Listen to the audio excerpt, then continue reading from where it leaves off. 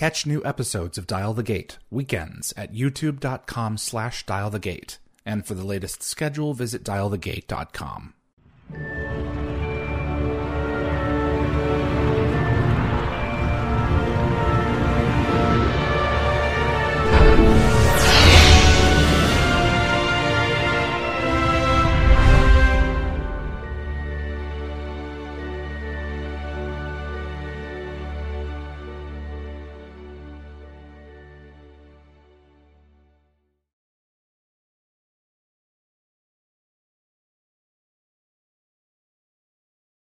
Welcome to episode 198 of Dial the Gate, the Stargate Oral History Project. My name is David Reed. Thank you so much for joining me. I have Rob Fournier, Armorer of Stargate SG-1, Atlantis, and Universe, joining us this episode so we can discuss how these amazing paramilitary teams who have wowed us over the years are brought to life to be made just a little bit more realistic than they could be if no one was helping them out along the way. But before we get into it, if you enjoy Stargate and you want to see more content like this on YouTube, please click that like button. It makes a difference and will help the show continue to grow. Please also consider sharing this video with a Stargate friend. And if you want to get notified about future episodes, click the subscribe icon. And giving the bell icon a click will notify you the moment a new video drops. And you'll get my notifications of any last-minute guest changes. And clips from this live stream will be released over the course of the next few weeks on the Dial the Gate and GateWorld.net YouTube channels. This is a live stream, so my moderators, I think I have Tracy, Anthony, and I think Jeremy in the live stream. And if you have any questions for Rob Fournier as we go through the material, go ahead and submit them to them, and they will set those questions aside for me to review at the end of the show. In the meantime, I am pleased to welcome to the show Rob Fournier, Armorer for Stargate SG-1, Atlantis, and Universe. Is it P-51 Productions? Is that what it is, sir? That's correct, David. Yep. Okay. Well, thank you so much for being here. It's a pleasure to have you. Oh, I'm glad to be here. It's a beautiful day, and it's really an honor to be on your show. Well, I appreciate having you.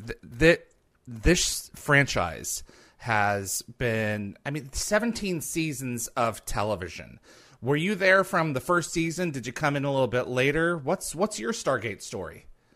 I was there since the inception of the pilot of SG-1 all the way to the very end of Universe. So on and off, we were doing other productions, but my main employment for those seasons was definitely the Stargate franchises.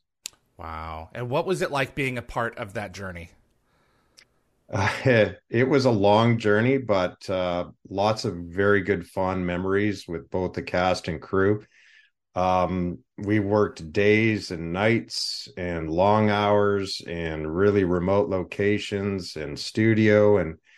And I was always a fan of the Stargate movie with Kurt Russell. So when that came to town, I jumped all over it, and I had to be interviewed by some of the exec producers, and they wanted to know more about me and how I can train the cast and how I'd apply myself to the action sequences with the cast. But I was also involved on a script level too, because I changed certain dialogues, with the writers, with Brad Wright and Rob Cooper and all these wonderful people. And so I was really heavily involved right from the get-go. What kind of dialogue changes would you make?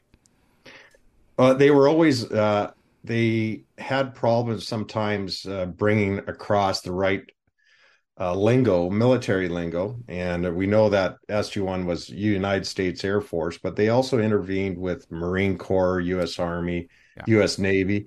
So you had to have the right lingo, and it was a lot of it had to do with also dress and deportment, the uniforms, the actual military lifestyle that had to be embedded into our main forecast right from the get-go. And a lot of that came out with, we had like a small boot camp training for our 4 lead cast. And that's where I first met them all. For SG-1? For SG1, yeah, yeah. Wow. And I had to do the same with Atlantis and the same with Universe. Universe wasn't as heavy. It wasn't that type of a show, but I still had to train three or four of the cast, including on Universe with Robert Carlyle. But SG1 was definitely kind of the benchmark for training and implementing all of my knowledge and spreading it amongst the cast. So let's talk about you. Well, that's why I have you here. Where are you? Do you have a military background? What is the story that led you into this industry in this specific department? Well, I already knew I was going to join the military when I was still in high school. I always wanted to join the military. I actually wanted to be a fighter pilot. And I went through aircrew selection. My marks weren't quite high enough. It's very, very difficult to get into that program. So then I enlisted in the Canadian Armed Forces. I was in the infantry, and I spent 5 years in the Army, and I had a lot of qualifications. I spent 3 out of the 5 years I was stationed in Germany. And I was actually there when the wall came down. So you got to see Wow. quite a transition in Europe. Wow. But no regrets. I loved every minute of it. I was 18 when I joined, and I was 23 years old basically when I got out. Sorry, I was 23. And then I went to film school, wanted to be an actor, like everybody else that comes to Vancouver, right? And I ended up having a very good instructor with the Vancouver Film School. And I spent a year and a half taking all these acting classes and workshops and everything like that. And then the way I became an armorer is I was casted, I got a role on an old TV show called The Commish with Michael Chiklis. Yes. And I was a SWAT team commander, and there was a table full of firearms. And I didn't even know it was an actual trade in the film industry, handling firearms. And at the time, it was my boss. He was training his girlfriend at the time, which is now his wife. And he took me under his wing. I showed a great interest in it. And he says, well, if you want to do this, it's going to take a year apprenticeship. You got to do 25 hours a week minimum. And it's not going to cost you anything, but you got to put these hours in. And I'm not paying you or anything like that. And you also have to take certain courses because I had to get my provincial license, then federal, and then eventually my international license. So it was quite a long path. I ended up doing 30 to 35 hours a week, and I enjoyed every minute of it. And Mm. fast forward 3 decades, and I'm still here. Wow. And just folks, take a look at this guy's IMDb. It is nuts. The talent that you have had a chance to work with. I mean, I every time I've been clicking on it, it's like, I'd love to talk about this. Oh, I'd love to also talk about I got I got to focus mainly on Stargate and we'll let the fans pick some others if they want. But what kind, I mean, I can't imagine the ride that you have been on, getting to explore this facet of the industry with all these talented people. What I want to get to safety. One of the first and foremost things I want to talk about. How, especially with Stargate, how do I want to phrase this? Because it's such a delicate thing these days, especially with everything that happened recently in the industry. Has everyone been on set always been cooperative in terms of the safety side of things? Have you ever had a situation where it was like, okay, you're a little too gung ho in this thing, not respecting the devices, the weapons, we have to. No, we're not letting you mess with it. What's your experience been like over these decades? Well, as we know in Hollywood and around the world, you have to deal with different characters, different egos, Mm-hmm. different types of people, right? And I would say 80% of the entire system is all about people skills. If you don't, you can know everything in the world about firearms and how they're applied in film and be great on that. But if you do not have the people skills, you will not survive. It's not for thin-skinned people, that's Right. for sure. You have to have tough skin. I've had some situations, not so much on Stargate, but on other productions, but where some people were questionable in their mental state. Mhm. And then you have to make a decision. And the decision, it could escalate very quickly in the wrong direction. So a lot of times with the introduction of visual effects and blue screen and green screen and all that, I would just say, okay, well, I don't feel comfortable with this. We're going to CGI. And I'd And say, you have the authority to make that I call. have the final say when it comes to safety, regardless of what the director or line producer or anybody says, or even the cast. You have to stand your ground because you're responsible for the safety of the cast and crew. Cut and dry. There's no way around it. I loved working on SG1 because I got to work with all four cast in the training. Richard Dean Anderson already had some skills with it because of MacGyver and other productions he's worked on. Amanda Tapping had no training, neither did Chris Judge, and Michael Shanks was very new to it. And sometimes that's better than people that have been trained or trained the wrong way and they have these bad habits. It's better to start from scratch. And I did. I started from scratch. I treated them all equally the same, regardless of their skill level. And we went through steps. We went through steps with their sidearms, with their submachine guns, and eventually the P90, which was introduced in, I think, start of season 3. That's a whole nother story itself, or season 4.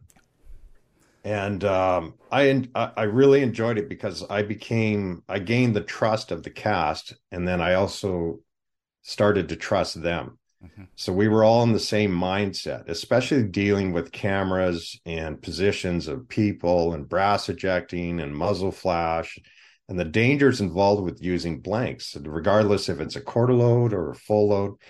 You had to have a very concrete choice. The minute you started to waffle on set or, well, maybe they see right through you. You're incomplete at that point, and it's a very thankless industry sometimes, but the pros definitely outdo the cons, right? And I gained all this knowledge through the years because I knew a lot about firearms when I left the military, but I didn't know about film and how to apply it in film. And that's where my boss, Tom Falcon, he's the one that trained me right from the ground up, and he would slowly introduce me into the industry. And then Stargate was my really big first episodic series that had incredible amount of firepower. We would go through 80 to 100,000 rounds per season, sometimes even more. And it was, a lot of times I'd have to bring in help because you need more eyes on set, more safety, right? But and I was fortunate enough to play different roles in it. And these roles were more or less given to me. I did audition for a few of them, but some of them were for stunt work. And Dan Shea is a very good friend of mine. We played hockey together for many, many years. And he still gives me stunt work through the years. And I had to make sure that a lot of times my face was hidden because all of a sudden people would start to say, hey, wasn't he killed in this episode? And now he's playing this character. So continuity was very important back then, and it still is today. So sometimes they would put a scar on me, or they would, put a mustache or something like that. And then I'd get a speaking role. Martin Wood, was one of the directors and producers on it, is a very good friend of mine. He lives here in Vancouver also. And a lot of times he would just show up and say, hey, Rob, I got a role, and it's you want to be a SWAT team commander, and we'll give you 3 or 4 lines with the cast. It's a night shoot. And I'm like, I'm in. And I was there as the armor. And so I didn't want the two to overlap. So I'd end up just bringing in armor, one of my coworkers, to take my place as I was casted in a part. And then when I was finished that, I would take over. Yeah, but you have a clear line in the sand, so everyone knows who's responsible for what. Absolutely. Yeah, you didn't want to have too many things going on because my job as an armor is I focus on the firearms only. That's all I do. I'm not looking at the props. I'm not looking at set deck or camera or grips or electrics. I'm focused on the firearms with the cast. I never leave set. If there's a firearm on set, I don't go to craft service. I don't go to the washroom. My attention is 100% on set. Mm-hmm. And right from the start, right to the finish of the day. And then there's always questions from cast or producers, and there's been times where I was wrapped, and then all of a sudden Rob Cooper would say, "Hey, you know what? I got an issue with this next script. Can you give me a hand?" And you would think it'd be a 20-minute thing, and then I'm there for another 3 hours. So I enjoyed that because it really proved the worth of my qualifications on set. So I really got into it, and I became part of that Stargate family, which I still have very fond memories of. Who took to the weapons like a duck to water the most? Is there anyone in particular, through the productions, through any of them that you were like, man, they have gotten it, they've gotten into it, and they look so believable in it, or it's second nature to them? Well, it was, I think RDA had probably the most experience, so he picked it up quite quickly. There was some tweaks that I had to do with all the cast because they all played 4 different characters. You had one who was an alien, one was a doctor, and then you had Rick, and then Amanda too, who was also a doctor, right? So they had to have a certain amount of weapons training, but not too good, because that wasn't their job. They weren't frontline infantry until the Stargate teams came to be, and then they got in contact with the Jaffa and other enemy and stuff like that.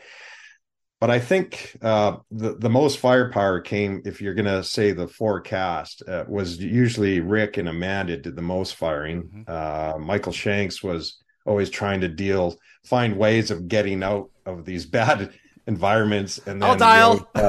Yeah. And then you always had Chris Judge, who his character was always trying to just take the most direct route and the most physical route and stuff like that. And he had to have firearms training too, but you got to remember he was from another planet, so he can't look like he's a Navy SEAL. So you had to work at certain levels. The safety was always the same, whether it was a co-star, the cast, or a person that came in for a day call role. It all had to be the same. Okay. There was no cut in the safety whatsoever. And we've done some incredible action scenes throughout that.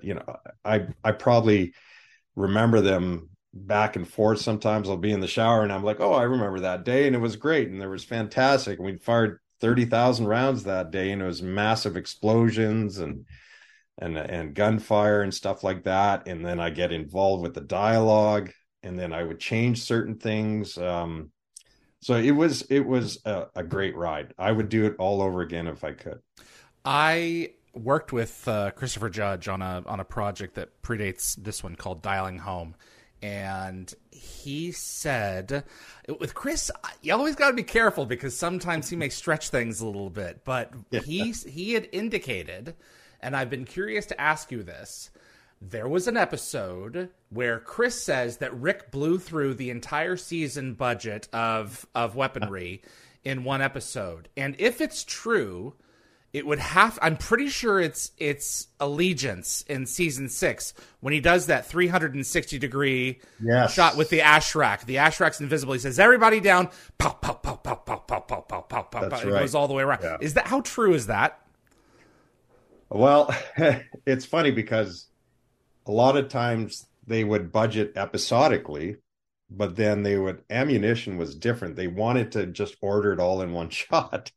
And back then they didn't know where the scripts were going at that point. They would just say, okay, well, next episode's going to be more of we call a bottle episode. So it's not as action orientated. It's more drama orientated and everything. But yeah, I do remember that episode because Rick was firing, I think he had the M60 or the M249, the saw, and it was the saw because it was a 200 round belt. And we just kept doing take after take after take because we had to alter the Steadicam operator with the gunfire, sometimes going opposite of his turn. And then we had to protect the camera, of course. So we had Lexan and stuff like that. And then I had to make sure the crew was safe because now we're firing 360 degrees. So basically I had the entire crew, and we're filming up in a forested area in North Vancouver. And I had the entire crew cramped in this one little section that had this little knoll that would cover them in case for some reason something came out of the barrel, whether it was a piece of brass or something like that, that everybody was safe. And it was quite the setup. and we were just doing take after take after take. And then I'm like, I'm out of ammo. I need to get more ammo almost. So I sent one of my armors down. Luckily, we're based in North Vancouver. I said, bring me another 5,000 rounds. And he brought me 10, and we went through 8. So we did eat up a lot of ammunition. And it was, I'm not sure who was directing that episode, if you remember whatsoever. I don't think it was Martin. I think it was Makita. Oh, Andy Makita. Let me double check. Probably Andy Makita. And he loved to do, it was always the No, it was Peter. I apologize. It was Peter DeLuise. Oh, Peter DeLuise, yes. Yeah. Peter. And if you did a great job, he would give you a loonie. A dollar piece. Now, if you did a really good job, he would pull you aside, and you always thought, what do I do now? Am I in trouble? What's going on here? And he says, Rob, that brought a tear to my eye. That was beautiful. And he gave me a toonie. So he gave me a $2 piece, $2 Canadian piece. But it was kind of his sort of system that he used. And he was funny, just a funny guy and great. And I still see him every now and then, and we'll talk to each other. And I said, do you remember that episode? And I'm like, oh my God, that was crazy what we were doing and stuff like that.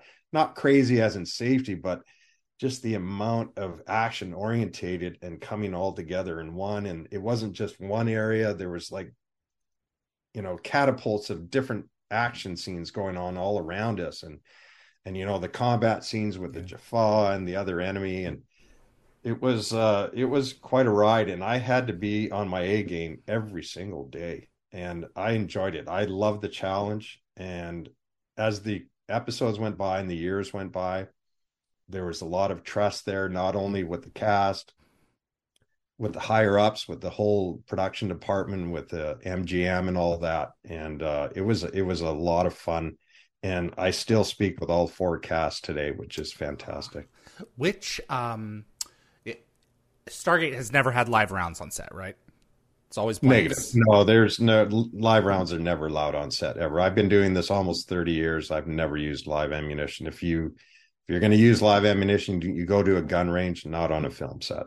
But that obviously that doesn't completely eliminate the danger, because the shells, well, they can still hurt. And I can speak from experience. They burn when they hit you. I'm always curious. Let's stick with Allegiance for that example, because something is damaging all of these buildings. How is that achieved on the other side? I'm curious. As in what? As in the shell the impacts to the targets that are being shot. The buildings are getting holes put in them, and you've got sparks going off. On the other side of that, how is that pulled off? Can you tell me a little about the squibs? I was very close with the effects department. I was hired by the props department, and we had several prop masters through the seasons, right? But I had to work in conjunction with effects all the time, because what I dealt with is a form of special effects, but it's a very, very specialized trade that I work in. And they're all friends of mine back then. I became very close with the effects, and I would say, okay, this is the rate of fire on the P90. Let me see what you have in the box for the squib hits.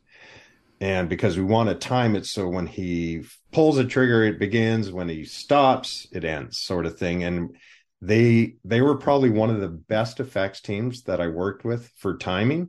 It was just incredible. They'd have certain guys on the button, and they would say, well, how big would the hole be, Rob? I said, well, okay, well, a P90 is 5.7 millimeter, or an MP5 is 9 millimeter. So you had to judge the size of the hole. And then what Hollywood likes to do is over accentuate and make the massive holes. I'm like, okay, it's not a 50 cal round coming from an aircraft. It's coming from a rifle or submachine gun. So the holes wouldn't be that big. Sometimes you had to compromise because the hole would be so small that camera couldn't pick it up back then, and back then we're still using film, right? Before we did the transition to the Reds and HD and all that. So, I would compromise a bit. I said, okay, you can go a little bit bigger, but don't go too big. But remember, if you're going to have an entry exit, you have to have an exit wound too. Right. And because a lot of times the squibs are blowing outwards and stuff, I'm like, well, the bullet didn't go around him and come out the other side. And I try to bring that realism sometimes they didn't have time to do exit wounds and stuff like that. So, you can only suggest certain things, as because I was also the technical advisor on the show. I basically had both jobs combined in one person, and it was a ton of fun, because when the explosions kicked in, I said, "Look, it's a hand grenade. It's not 1,000-pound bomb coming from an F-18. It's a hand grenade, so the explosion wouldn't be that massive, right? And the massive fireball and stuff." I says it's very contained, whether it's blown up inside or outside. So a lot of times I would have meetings with the effects department, and then all of a sudden we have a meeting with the director, and I'd say, well, okay, I suggest this and this. You can only suggest. I'm not the director. I can give them options, which they love, but if you paint them in a corner, they don't like that.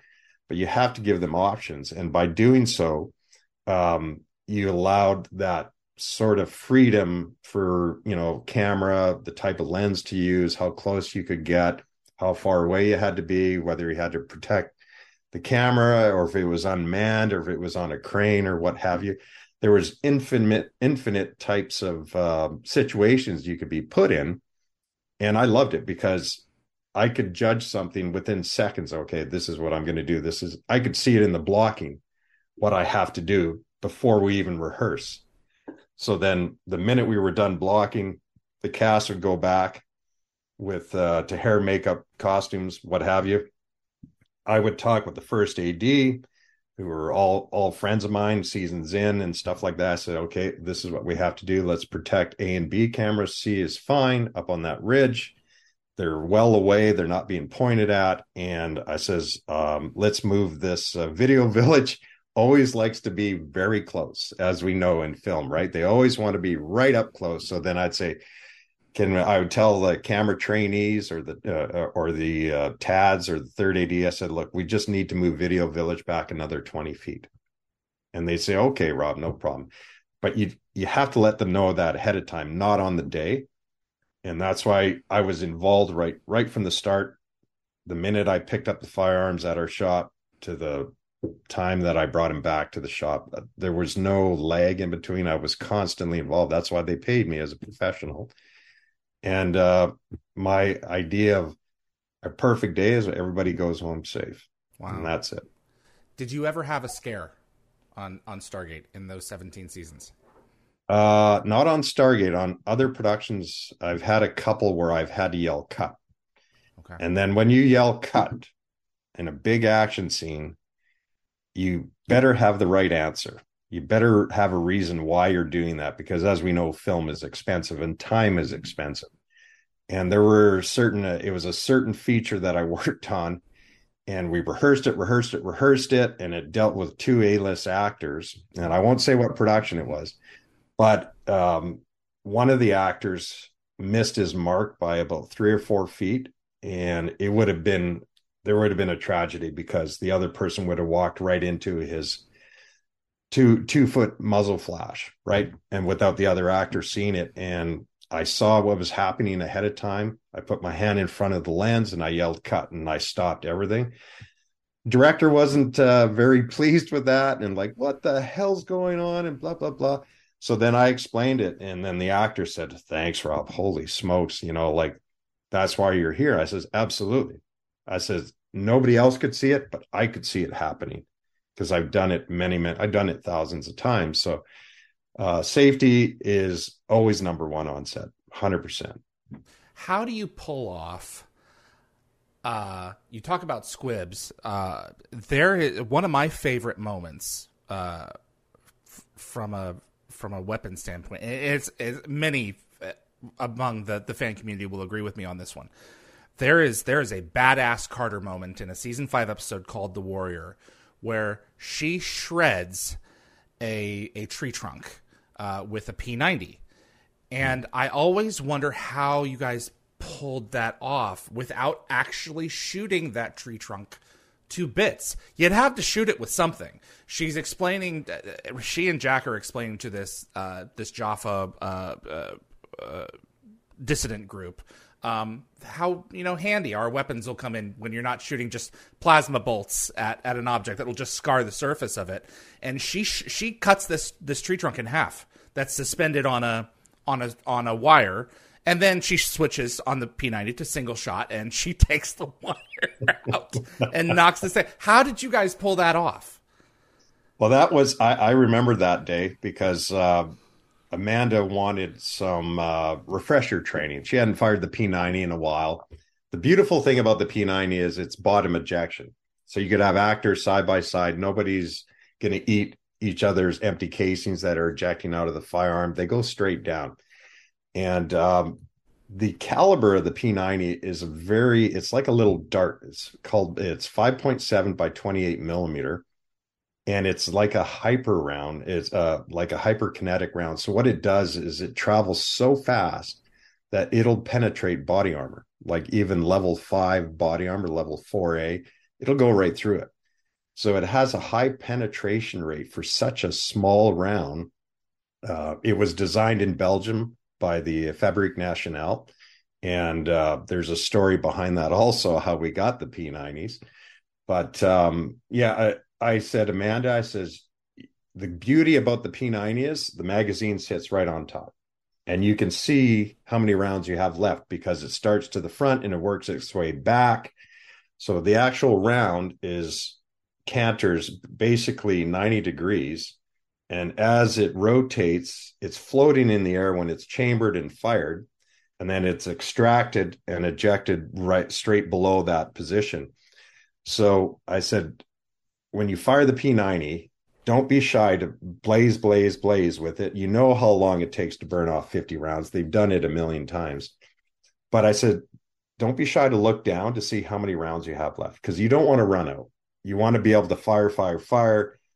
And the selector switch is right below the trigger. And I said, just click it to R, repetition, and then just do your single shot on that. And she did it perfect every time. Amanda was a treat to work with because she had no firearms experience. So like I said, sometimes that's the best way to learn, is right from the ground up. And she did her share of firepower on that show also and stuff like that. There are times I would constantly ask them, I said, do you have your earplugs in? Do you have your earplugs in? And there was a time, this is not on SG1, this was on Atlantis with Jason Momoa.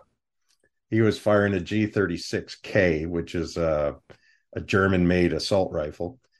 And the first take went great. The second take, I think it was Andy Makita was directing, I think, that episode. It was inside the ship, and he forgot his earplugs. I didn't ask him. And as he comes around the corner, his co-star unloads, and he just drops the G36, and his hands go right here. I'm like, I thought, did he get hit by a casing or something like that? I says, that's weird because it's a P90. It ejects down from his co-star. And he says, and he whispers in my ear, he goes, my ears are ringing, Rob. I forgot to put my earplugs in. I'm like, oh. So it hurts. Says, I know. But he goes, don't tell anyone. I said, okay. I just said, yeah, I'm going to change this G36. I said, there's a problem with the selector on it. I don't feel comfortable with this. So I basically covered Jason's butt, which was great because we became very good friends too. And I'll tell you the introduction of the P90. Yeah, Jeremy Heiner wanted to know what led to the switch around season 4 of SG1 and later Atlantis. He's got a PS9 and he loves it. Oh, he does. Okay. Well, when we did the first episodes, they wanted the same firearms that they used in the Stargate movie, which was the MP5. And back then it was the Alpha 2 model, the A2 model. And we used everything from the A2 to the A5s. And it all has to do with the select lever, the type of look it has and stuff like that. All made by the same company. And I'm like, they're traveling to all these different planets. It's a submachine gun round. It doesn't have a lot of range. And it's not really meant for fighting in a built up area of trees and stuff like that in big open fields. It's a close quarter battle weapon. It's made for SWAT teams or SEAL teams that are very close quarter.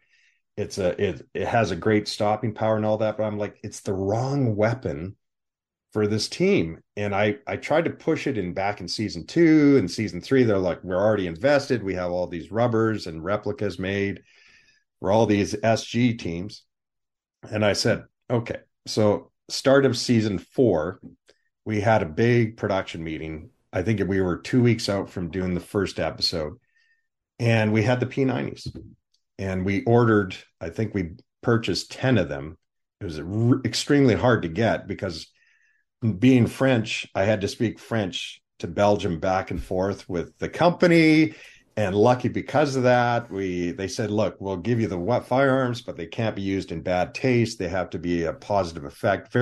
I call it the Top Gun theory, right? And I said, finally, we got the firearms. And I think we got them about a month before we went to that meeting. And so I'm like, you know what? I'm going to bring this firearm, obviously clear and safe, to the production meeting. And I had the case with me, and we're going through the script and this and that. And then they mentioned, oh, and Carter and O'Neill both have their MP5s, and Michael Shanks just has his sidearm, and he's always carrying a Pelican case of some sort, right? He always had some type of scientific equipment and stuff like that. And a lot of times Teal'c would carry his staff, right? Mm-hmm. So one of the producers, and I think it was Brad Wright, goes, Rob, just a question, what's in the case behind you? I'm like, aha. So I said, look, I have a firearm here, and I think it's going to be perfect for our team. And I basically pulled out the P90. Andy Makita was sitting there, Martin Wood was there, and Alex Pappas, who's a very good friend of mine, who's retired, he was also there. All the ADs were there. I just showed them, look, guys, it's clear and safe. And they're like, oh, that's incredible. Wow. And so I explained to them basically the everything about the P90, its stopping power, its range, its mobility, its compactness, and it's user friendly. And they're like, I can't remember which producer it was. Maybe it was Robert Cooper. He says, that's great. He says, do they have real ones out there we could use? He thought we fabricated that out of nothing. I said, no, this is a real firearm. I said, we have 10 of them ready to go. And they're like, really? I says, well, yeah, it's ready for the show. We can do a transition where they get the P90s introduced in season 4, and they loved it. And from then on, it stuck. We still use different firearms. We had MP5s, we had the SAW, the M60, we had numerous types of firearms, but the SG1 team, that was their benchmark. And they loved it because I helped introduce a certain type of holster, not a holster, a sling. So they can do this. They could do this. And Rick was always doing this, right? He would just sit there and listen, but they loved it because it was always in front of them. It wasn't long. It didn't have sharp edges. They fell in love with it right from day one. But before we even got to that, I had to train the cast again because now there's a new weapon system. So then I think it was 2 or 3 days before all the cast were in town. I said, look, give me 2 hours with the cast. Give me the gate room. I'll do it in the gate room. Give me some production assistants to lock the doors. I want full lockdown. Just me and the cast, no one else. I'm going to run them through the dry training, and then we're going to test fire because we did a lot of firing in that gate room, as you know. And I had the forecast. I said, okay, we're going to fire some firearms here. All P90s, you're going to load on your own. You know how to do it. I've just showed you for the last few hours. And they all loaded it. They chambered the round. They put it on automatic. And they're like, well, what about the brass? I'm like, don't worry about the brass. I said, just don't wear sandals or flip-flops in here. That's all. And they loved it. They all unloaded their magazines, and they pulled the magazines out because I trained the actors on everything, how to clear misfires and jams, how to change mags. They were self-sufficient. And as they fired the weapon more and more and more, they got more comfortable with it, and they knew the effects because we used everything from full loads, which is a huge muzzle flash. You're looking at 2 feet out of the P90, to a quarter load, which was about 6 inches, right? And sometimes we had some very noise environments that there was bylaws where they couldn't achieve over a certain decibel rating. Mm-hmm. And but anytime we're in the stage, people love the full loads. They're more reliable, they're cleaner burning, they look great on camera. And the muzzle flash is so big that a lot of times the film would cover multiple flashes compared to HD today, which pretty much captures all of it. Mm. And a lot of times the cortilodes were so minute they don't have to enhance it by CGI, but they had something at least. I had options for them. And then we had these high-end rubbers that were made for the actors when they weren't firing, and then we had really good replicas. So I actually had three of everything, three replicas for each actor, three rubber guns for each actor, because sometimes there was a stunt double or there was a second unit filming that day, and I had to match them 1-to-1. There couldn't be anything different. Like Amanda she liked to have her weapon a little bit higher so she could flip it into her shoulder, where Rick liked his a little lower. Chris didn't care. He was like, okay, whatever, it fits, it's great and all that. And Michael Shanks would be like, yeah, okay, Rob, I want it just off-centered a bit. I'm like, no problem. So I modified a lot of their slings, and everything was great and stuff like that. And then it was as simple as, okay, we're doing a stunt here, and I would unhook the real P90 and put on a rubber one. Boom. And then they'd go to do the stunt. It was we had foam rubbers, we had hard rubbers, you had all different types. We had a whole team of prop molders that were making everything, and they did such a great job. I know that a lot of those rubber firearms are in various producers' offices, or down in Hollywood or with the cast, because when we did finish the show, they obviously wanted a lot of it for memorabilia, right? Absolutely. It's non-functional. So it's non-functional. It's just a piece of rubber. And yeah. you watch these shows, everything, Westworld. I mean, the P90, you can see it everywhere now. Like, it really caught on fire with the everyone's recognizing the utility of that piece. They're easy to handle. I've held one myself. They're just right for the show. But as we went into Universe, you started expanding back out into some other pieces. I'm trying to recall if Universe even had P90s. Was there a reason for that? I think a lot had to do with the production. Okay. With the producers that said, look, we want to go a little bit different from S1, because they were implanted. They already had, I think, 6 or 7 seasons in already. Universe came when SG1 and Atlantis were done. Yeah. When did Atlantis kick in? Season 8 of SG1. Season 8. Okay. So I think so when we had meetings with that, they said, do you have anything else that's not a P90 because it's a benchmark for SG1? I said, yeah, actually we do. So I said, we have thousands of firearms at our shop. Why don't you just come to us? And so I set up a meeting with all the higher ups and the directors for the first 3 episodes. I made a really nice display. I said, look, these are the weapons that I think we should use. We have very good rubber versions of. They're the latest and greatest. They always wanted the high-tech stuff. They didn't want anything older, a period piece weapon. The MP5, it came out in the 1960s. It was called Project 63. So it's been around a long time. And because they had so many replicas and rubbers that the production already purchased, they didn't want to stray away from that. But for their lead actors, they said, okay, we want an M4 with a grenade launcher on it. And then we want this, and we would like this. We like the muzzle flash out of this, but you're going to have to train the cast. I said, no problem. I said, that's why I'm here. I love training the cast, because it's when you don't have any time with them and they say, okay, he's a Navy SEAL, but you got 10 minutes. And I'm like, well, that's a 2-year program. Right. And you want me to train him as a Navy SEAL in 10 minutes, you're going to get 10 minutes worth.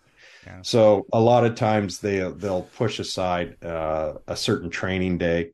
Sometimes we'd go to an actual gun range, but there was really no need for it. I said, look, I just need one of the studio spaces. Or I would take them out of town into a certain area that was private property, and we'd fire blanks all day. There was really no need to fire live. The people that don't understand is blanks have virtually no recoil. It's about 1/5 of what an actual bullet does. Wow. So there's very little recoil. Now, if you try to imitate that recoil on an automatic weapon, you actually can jam the gun, because the guns are fine-tuned with the gases involved, with the powder expanding and stuff like that, that if you try to imitate the recoil, you'll actually absorb the recoil and you'll jam the gun. So I had to try and explain that to the cast, and they kind of look at you and they're like, "What? I don't get it." I said, and some of them would try and imitate the recoil too much, and they would definitely jam the gun. And I said, "There's a small extent you can do." And with the P90, it was such a powerful little firearm that it actually gave recoil even with the blanks. So you didn't have to do anything. You just had to point and shoot, obviously point in a safe direction and fire. But the actors didn't have to imitate anything. It actually, all of our blanks are made down in Arizona, and they're custom made in a very controlled environment. And we've been dealing with uh, the same blank manufacturer since 1994, I think 94, 95. And we've been dealing with him, and now we're the distributor for his blanks up here in Canada.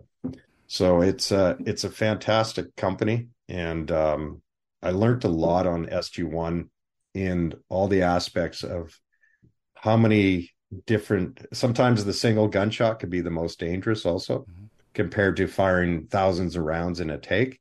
So you have to be aware at all times of what's going on.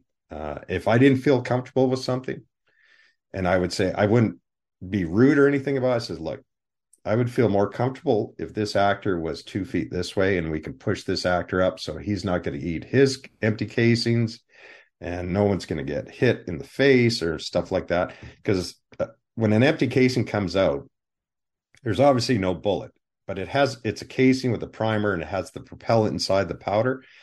It gets hot. And when it opens up the crimp, it can be sharp too. Yep. So if you get nicked by it, it can cut you and stuff like that. So there were times where I'm like, nope, this doesn't work and stuff like that. I says, I have to readjust. Give me 5 minutes. And they're like, okay, Rob, you got 5 minutes. And then I would readjust it. And I've done entire, sometimes we'd have 50, 60 firearms shooting in one sequence.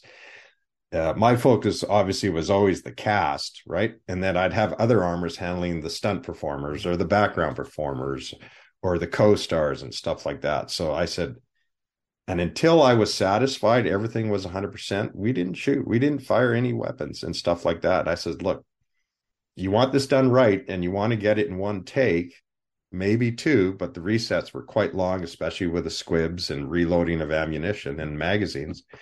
So I said, just give me that 5 minutes. Trust me, it'll work out great. And 100% of the time it worked out being great. And sometimes they'd want to change the camera angle. I said, we're going to do it again. And there's another hour and a half reset of effects is hard added, and they're picking up all the brass. And because now it's a fresh sequence again, and I'm there reloading magazines, or I have preloaded mags, or we're running bore brushes through the firearms. Because one thing that people don't know is with blanks, they are extremely dirty compared to a live round. When you fire a live round out of a weapon that's not modified to fire blanks, 95% of the powder and everything goes out the barrel.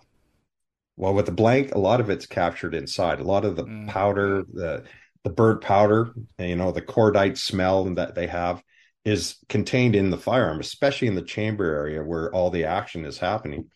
So people like, oh, it's great. Yeah, though I could do your job. I'm like, well, I said, take that weapon apart.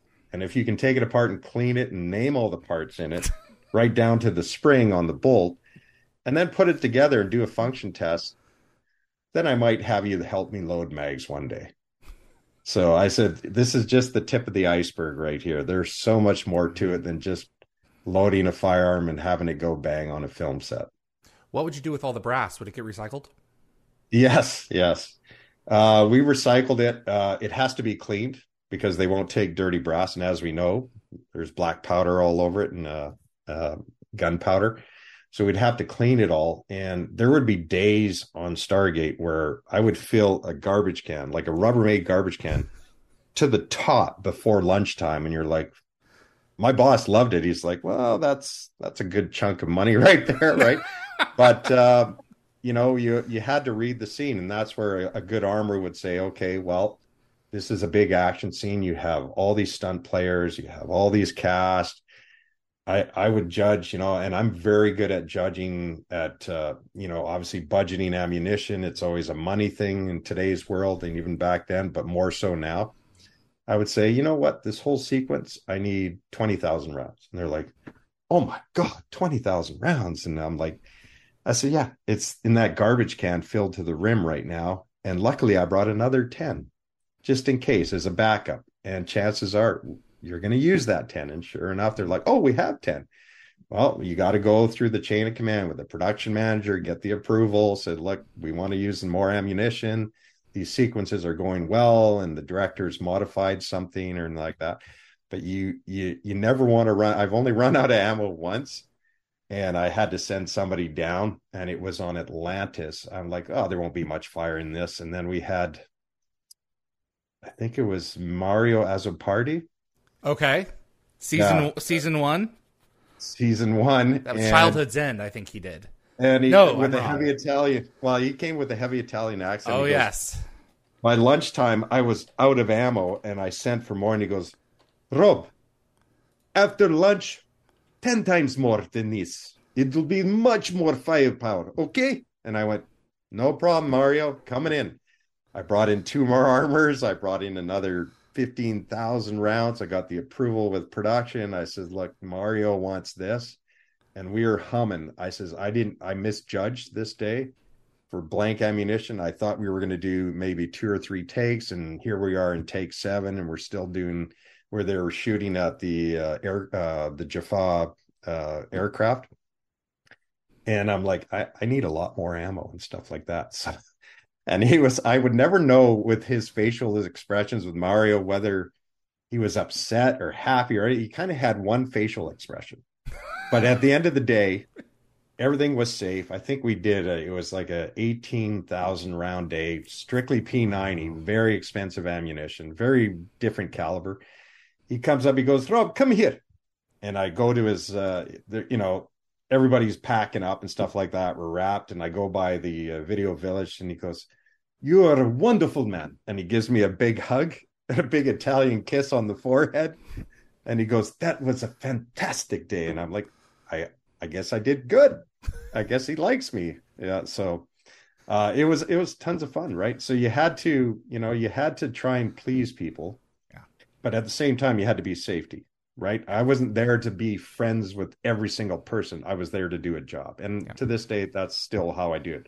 Job first, safety first, friends come second, third, fourth, whatever, right? Wow. Thank you so much for sharing these stories. It's wild to hear how much is involved with it, because it's just not pointing and shooting a weapon. You know, there's all kinds of layers that have to be involved, and I really appreciate you coming on to share those stories. So, oh, it's my pleasure. I enjoy every minute of it. Thank you, sir. I'm going to go ahead and wrap up the show on this end, and I'll be in touch. All right. Absolutely. Thank you, David, and have yourself a great day. Thank you. And remember, Jaffa Cree. Yes, that's right. Jeez. Be well. Take care. Rob Fournier, everyone, armorer on Stargate SG-1, Atlantis, and Universe. Really appreciate you tuning in. Hope you're enjoying the show. We have coming up, let me see here. I appreciate everyone who submitted questions. Rick Donner, Dan Ben, Chirp 90. We got to most of those. We have, in the next couple of minutes here, we're getting ready for Gary Jones. He's going to host episode 199 with the entire Dial the Gate team. So we're going to gear up for that. I appreciate you tuning in. Hope you're going to stick around for that. My name is David Reed for Dial the Gate, and we will see you on the other side. Dial the Gate is hosted and executive produced by David Reed. The producer is Darren Sumner. Co-produced by Linda Fury. The composer is Neil Acree. Animations by Bryce Orrs. The production assistant is Jennifer Kirby. Moderators include Summer Roy, Keith Homel, Tracy Noller, Jeremy Heiner, Reese M., and Anthony Rowling. Logo design by Deborah J. Bell. Additional effects by Thomas Tots, with contributions by model makers Chris Baker, Stephen Barr, Kevin Zabo, and Tom Paris. The archivists are Linda Fury, Zachary Adams, and Fred Eric Marcoux. For general inquiries for submissions, please contact us at dialthegateshow@gmail.com.